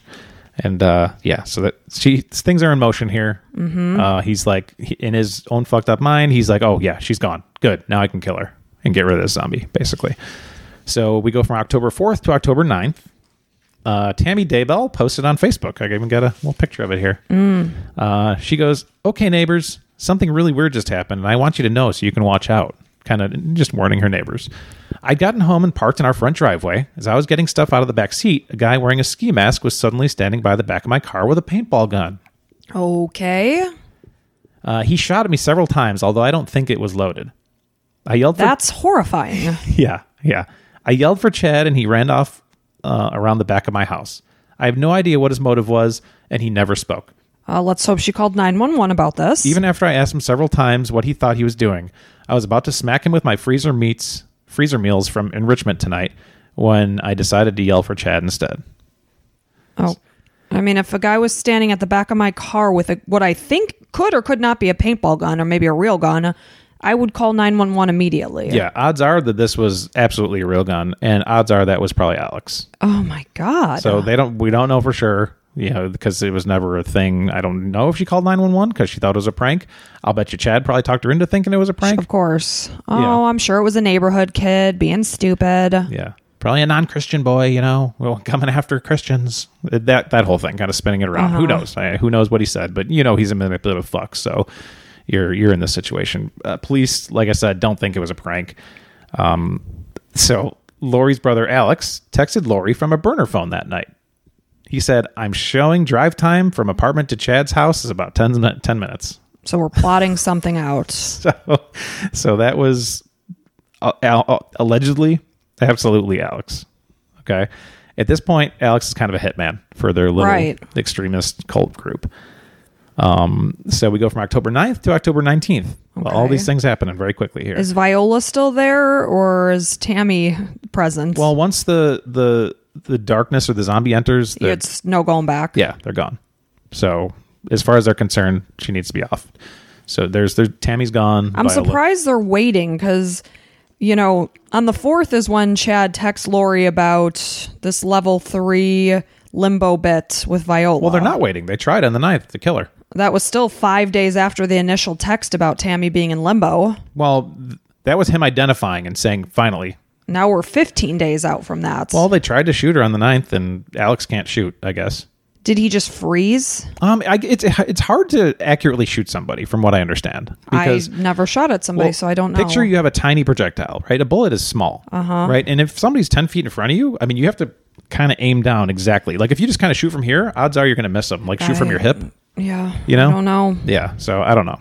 You like the stuff you see in movies isn't how it really works in real life. Sure. Like you have to be good and draw down and look down the right eye and like hit them spot on. Like unless you're like trained, it's hard to hit somebody. Well, I've seen people at a shooting range and the paper has like the bullets all over the place and not many hit the cutout person. Yeah. So, and that's somebody looking, it's hard. So, but Alex is especially shitty at shooting, I guess, which is good for in this situation, Tammy at that point, and then also Brandon. Oh, no. So, October 19th, with Lori Vallow's children's whereabouts unknown, tragedy struck at Chad Daybell's family's house. Okay, can you guess what happened? Tammy's dead. Correct. Tammy Daybell died. Oh my God. The couple's son, Garth Daybell, said Tammy died in bed and that he and Chad called 911. The Daybell children told 48 Hours that Chad and them, they declined an autopsy. How old is Tammy at this point? She's got to probably be in her 40s. Tammy is 49 at this point. Because 49-year-olds don't just die in their bed. You know, something goes wrong. Yeah, I mean, sometimes they do. Well, I mean, they Not do. often. Of course they do. It could be a stroke. It could be a pulmonary embolism, whatever it is. But you'd think you'd want to know what happened. Yeah. They say the coroner told them that Tammy's death appeared to be natural causes. They believe that because they say their mom was in ill health prior to her death. I'd imagine slowly being poisoned. Wow. So I'd imagine. So that hasn't come out yet. So you will not be surprised. Police records and phone records show that Alex was parked near Chad and Tammy's that night. Shocker. This Alex guy, man, he's the angel of death. Police found a text sent to Lori by a friend. Lori's friend said, "I'm not sure if you heard, but Chad's wife died last night." Lori goes, "Oh my gosh, I did not hear that. I'm in Hawaii and it's 6 a.m. Do you know what happened?" The friend said, "Yes. She awoke in the night coughing, threw up, collapsed, and passed away." So Tammy was buried days later in Utah. No autopsy, like I said, Chad's choice. And really, like, law enforcement didn't have a reason to be suspicious because, you know, they didn't know what happened in Arizona with So Lori. they're not linking Chad and Lori at this point, that both of their spouses have died. Correct, because of different states. So if you're going to kill off people, definitely move states. But now they're living in the same state. Right, now they are. So now things are going to start being checked on them. Can we pause? Yeah, absolutely. All right, now we go to November 5th, 2019. So naturally, about 2 weeks after the death of Chad's wife, he wants to get away. So he wants to go to Hawaii. Who do you think he went with? Well, Lori was in Hawaii when Tammy was killed. So Yep. she's there the whole time. Yes. So he goes to see Lori Vallow. Doesn't he have 5 children? Yeah, sure does. I'm sure the people in the church are helping to take care of. Well, they're kind of older too, so it's not like they're little. Okay. They're teenagers and such, and yeah, I'm sure older ones take care of the younger ones and whatever. But it wasn't about just getting away. Oh no! I actually wrote that. Oh no! Oh, no. Oh no! Are they getting married? You got it. Lori Vallow and Chad Daybell got married on the beach in Hawaii. There's So- pictures and everything. They're very happy, both wearing white. This is less than a month after his wife 2 weeks. suspiciously dies in her sleep. Yeah. And now he's on the beach getting married. Yeah. Not even a month. 2 weeks. 2 weeks. Yeah. Yeah. Tammy's family was obviously upset. I would be like, They were like, "You guys are like God-fearing people, and like this is like you're not." this is messed up. Yeah, our daughter deserves to be, like Mourned. mourned. Yeah, exactly, mourned about. The mother of your children. Like, come on, what's I mean, happening obviously, here? everyone knew there was something going on before because Yeah. you don't connect with somebody to the point you marry them in 2 weeks. Right. And there was a quick interview with the person that rented the property to them in Hawaii. She's she's a goofy like older lady, but she's like, "I knew there was something going on." Like it's kind of funny, not funny, but she knew there was something going on for sure because she rented it to them. Whatever. Oh, they're very happy, and for whatever reason, she Googled Chad Daybell. Really? So enough that he like came to a radar. Maybe she's just nosy or Yeah, whatever. possibly. But right away on Google pops up that Chad Daybell's wife died 2 weeks earlier. Jesus. So she texts him. She's like, "Oh, hey, just saw that your wife died. So sorry." He's like, "Yeah, it was sudden." I just got married. And he's like, "Oh, well, you're with somebody." So, and then they go back and forth for a little. And then she goes, "So what did the autopsies say?" Oh my goodness, this lady said that. And she's like so proud of herself. Oh, She's that's like, hilarious. "I asked him what the autopsy said." And she's like, and right away, that's when he stopped responding. So she's like, he knew that I knew. She's a little sleuth. Oh yeah, she was very proud of herself. So yeah, she's just like, "Nope, we're not talking anymore." Later that month, JJ's grandmother, Charles' Vallow's Yeah, sister. I'm wondering, like, when in the hell are these kids going to be talked about? Yeah, Kay Woodcock. She asked police to check on JJ's welfare. She said she was concerned, hadn't heard from JJ in months. Yeah. She's like, "What's going on? Can you please check on him? I'm worried. I haven't talked to my grandson. What's going on?" Okay. So they're looking into it. They're asking and whatever. November 26th, Rexburg, Idaho police went to Lori's house looking for JJ.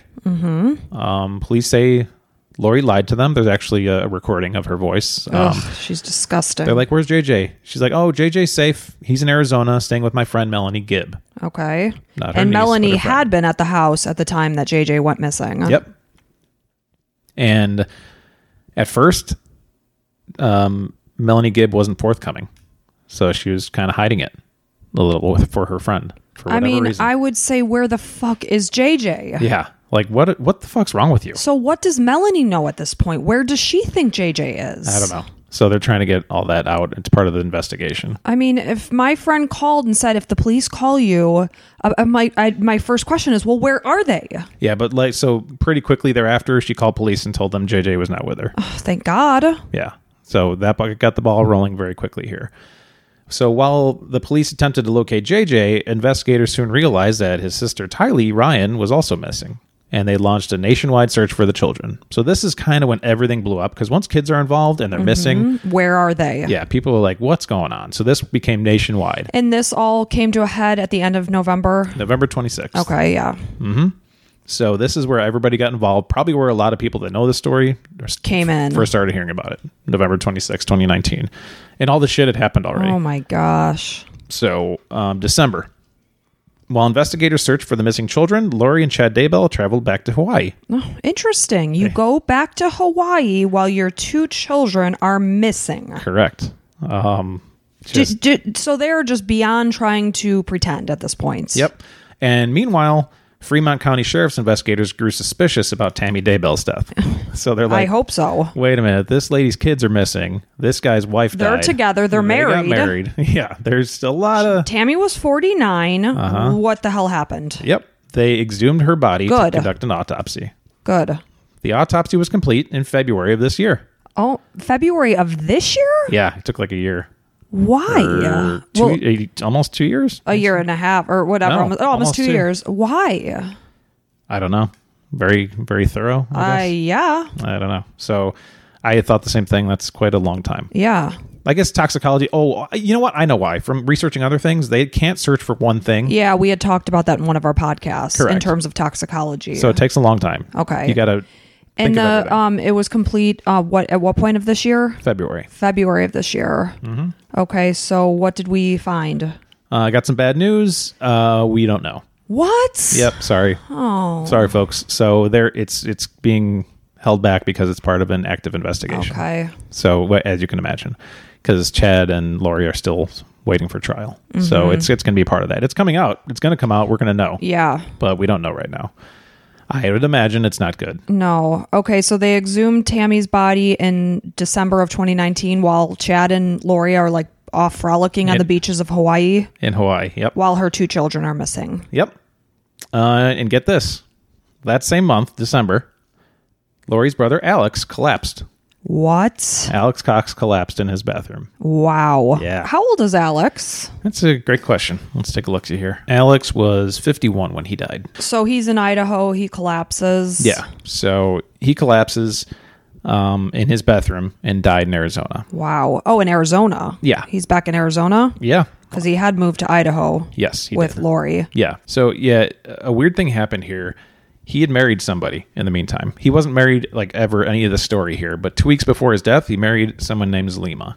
Zalima. Okay. She was part of this church, not just the church, but also this sect of Chad Daybell's where they believed all this crazy shit. Okay. Pretty much Chad and Lori made them get married. Huh. They kind of talked them into marrying each other.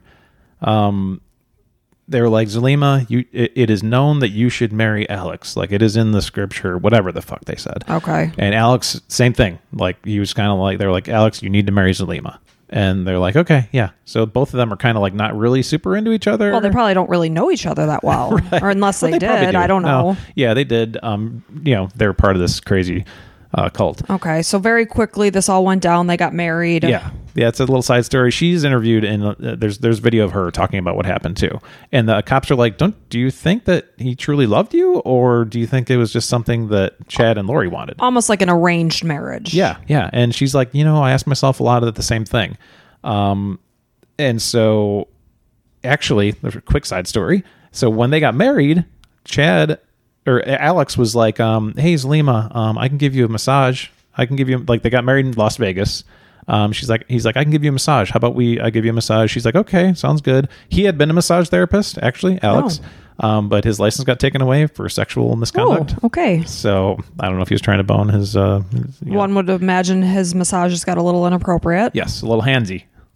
So he's like, yeah, I'll give you a massage. You look tense. And she's like, oh, it sounds great. He's like, okay, well, we got to stop at the hardware store. I need to get like a plastic, big piece of plastic.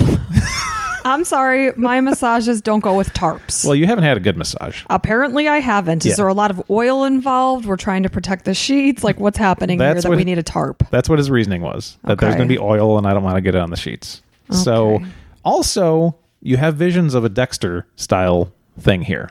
Where it's like, we're trying to keep the area clean. I'm going to murder you and I'm going to package it all together and then go nice, bury easy you cleanup. Somewhere. Correct. So she, in this massage, she starts to become very, very drowsy. Maybe she had some eggs. Yes, there's probably some eggs in the room. She's like in and out of sleep. She explained it where she's like waking up and hearing him talking to somebody. She didn't know if he was talking to Chad and Lori, and maybe like, yeah, it's happening or whatever. Finally, each of their spouses are pretty much targets to be killed, basically. And she's like, I don't know. I was in and out of sleep, and finally just woke up, and everything was fine. Yeah, everything was fine. So I don't know if I believe that, because Alex has no problem killing people. Maybe he actually loved her. Who knows? So I don't know. Oh my God. But anyway, so now we're back to Alex being dead here. Okay.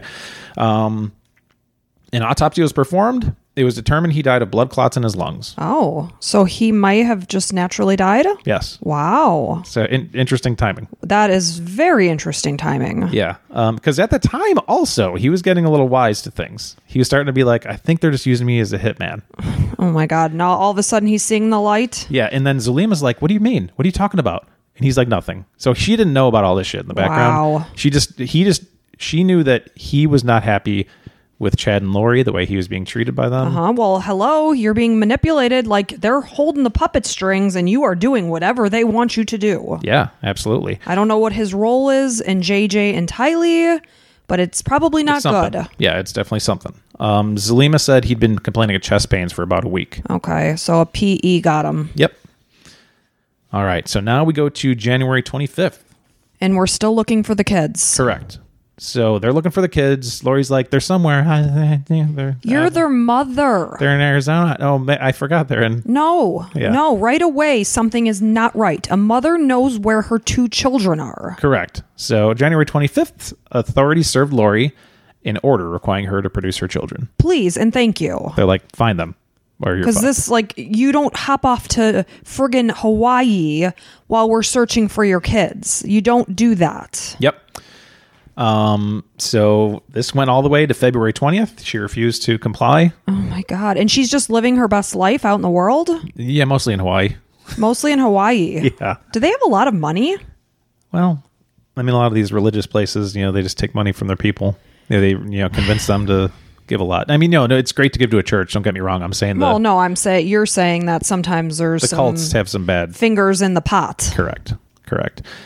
So, yeah, after failing to comply, Lori was arrested in Hawaii on February 20th. Oh my gosh, finally. 2 weeks later, she was extradited to Idaho. And actually, quick little side story. I thought I'd put it in here. We got a lot of little side stories here. This isn't even a side story. So the people from Dateline, they went to Hawaii. I mean, during this was a huge story, right? Where was I? What was I doing? Sleeping through the world? How did I miss this? Yeah. I mean, and so I'm sure a lot of people know about it already, but they went to Hawaii and they walked up to Chad and Lori. And the guy's like, hey, Lori, Chad, hey guys. And they turned around. They thought it was somebody from the resort, kind of asking them. So they're just beaching. They're sitting in a cabana with a pina colada at this point. At this point, they were walking along somewhere. They were walking out of the resort, going to the car maybe. Does she not work that she's able to be flitting over to Hawaii very often? Oh, she works hard. Her mission is eliminating the zombies. Correct. She didn't actually have a job.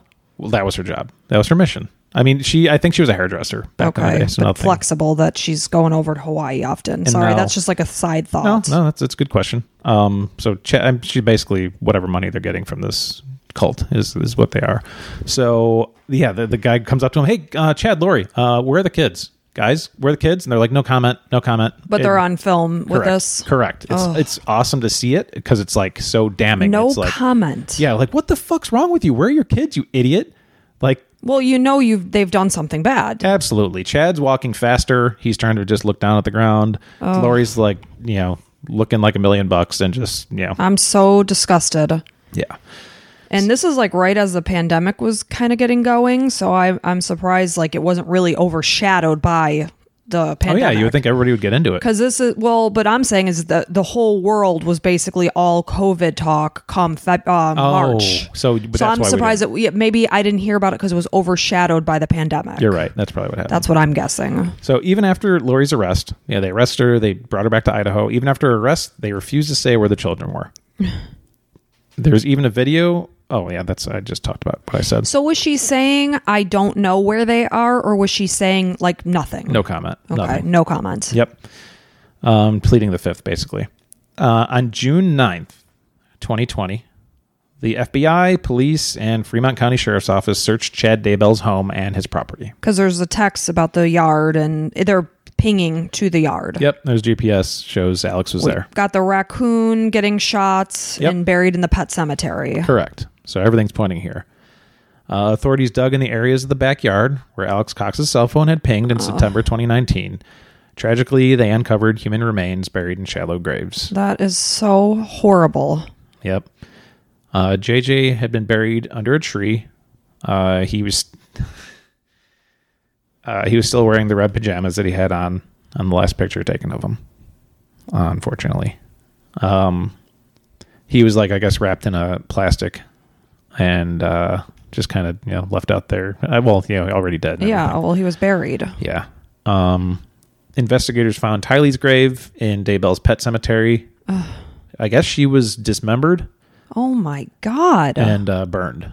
So he tried to... These people are the sickest of the sick. Now, they say JJ may have been burned as well, but I only found that Tylee really was burned. What was their causes of death? You know what? They didn't say. So, they didn't say. Okay. That might be part of the investigation. You know what? That's probably part of the investigation, too. So, that's all going to come out. Prosecutors believe she was buried in the same location Chad Daybell referenced when he texted Tammy Daybell 9 months earlier. About the raccoon. Correct. And just a little thing, like investigators dug up part of the pet cemetery, found no raccoon. No, of course not. The raccoon was in reference to Tylee. Correct. But then Daybell's family comes to his defense, and they're like, well, there's a second pet cemetery. He was probably looking at that one. It doesn't matter. Yeah. Like, okay. Enough about the raccoon. There's bodies buried in his yard. There's dead children in your yard. Yeah. Chad Daybell was arrested. There's a video of people like driving by while he's getting arrested and being like, Chad Daybell, woo, you suck, or something like that. Like, it was a big story, obviously. There was on Dateline, they said he was arrested as he was leaving, but I think that happened earlier. I think they got their timeline screwed up a little bit. According to but it doesn't matter. So he was charged with 3 counts of first-degree murder and conspiracy in connection with the deaths of Tylee, JJ, and his wife Tammy. He pleaded not guilty, naturally. His trial is scheduled for the summer of 2022, and prosecutors are seeking the death penalty. Wow. So summer of 2022. Correct. Wow. For right now, until they delay it again and whatever. And I'm sure he's going to plead insanity or whatever. Who knows? But neither is taking any accountability of these murders. Correct. And Alex is gone. Yes. Rumors are, so there's this reporter in Idaho that's done a really great job of a lot of this. He said he spoke to the attorney for Chad Daybell, and he said that he isn't looking to take any kind of plea deal for less charges. It's basically he's taking this all the way. Okay. So it's either he's dead or getting off. Right. Basically. But who knows what will happen. Lori Daybell was charged with first-degree murder for the deaths of JJ and Tylee. So Chad's got JJ, Tylee, and Tammy. Lori has JJ and Tylee. Not Tammy. Correct. It sounds like Daybell's lawyer is going to attempt to split the charges because right now they're being charged together as husband and wife on JJ and Tylee. So it sounds like the lawyer is going to try to split it meaning that their strategy is going to likely be to go after Lori and Alex. So go after his wife, that is his, the person that he's always been with forever. But he hasn't done it yet, but it sounds like that's what's going to happen, which makes sense if you're going to try to pin it on her. Now, kind of looking into everything, who was the puppet master? Was it Chad? Probably Chad. I'm guessing it was Chad. Right. But was he the one that killed the kids? It was probably Alex. I'm guessing probably Alex, based on the fact that he had gone and done, shot at Brandon. He was probably the one standing in front of Tammy with the gun. However, Chad did send the text about him shooting the raccoon. Was that a euphemism to shooting the kids? And here's the problem, that you have to prove that you have the gun, the smoking gun, basically. You got to find how they were killed and that he was in possession of whatever killed them. Right. Either way, we know that they were involved. Yeah. Yeah. At the very least. Because a mother doesn't go to a vacation while her kids are missing. Well, it's a matter of proving it at this point. They did it. Yeah, and if they didn't do it, they were involved in it. Right. And arranged it. Yeah, they're complicit. It's like, I can have somebody kill you. Maybe I didn't do it, but I'm still charged for it, whatever, because I was involved. Yeah, not even complicit. They did it. Yeah. Whether or not they pulled the trigger or whatever it is they did, they were the puppet masters. Yep. In June of 2021, this year, Lori Daybell was also charged with conspiring to murder Charles Vallow. Of course. We see the text there. Yep, where the police believe she planned the shooting of her husband with Alex. Now, was Charles cremated? Because I know you had said that Chad had called and tried to arrange that to happen. I believe so. So anyone can just call and be like, my name's Peter Willis, and I'm the second cousin once removed of so-and-so, and I want them cremated. Okay, sir, he's being put into the incinerator now. Yep, we'll do it this weekend. You can't do that. You have to have family sign off. Right. Well, I'm sure they had sign off with Lori, right? I'm just absolutely baffled by this. I mean, if I was getting burned up, then they would get your signature. Right. Even if you killed me, I'd be like, oh, okay. Once they determined, okay, yeah, it was an accident, he got shot. Yeah, okay, he's gone. This whole thing just disgusts me. Yep. So that same month, a judge in June this year, a judge ruled Lori incompetent to stand trial while she receives mental health treatment. So not insanity, but incompetent. Incompetent. Yeah. And I guess so, you can obviously, a lot of people are like, well, she's faking it and whatever, but there's professionals that know what to look for, and of course, and see through the bullshit that they might be pretending. Yeah, you would think.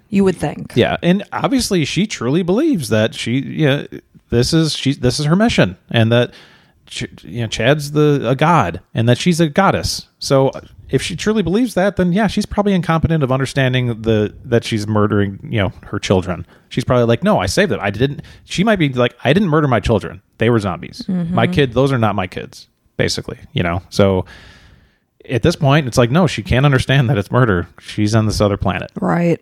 So I kind of, and that's going to be the situation until they can work with her and then eventually say she's competent enough to stand trial. Right. Kind of get her off of this.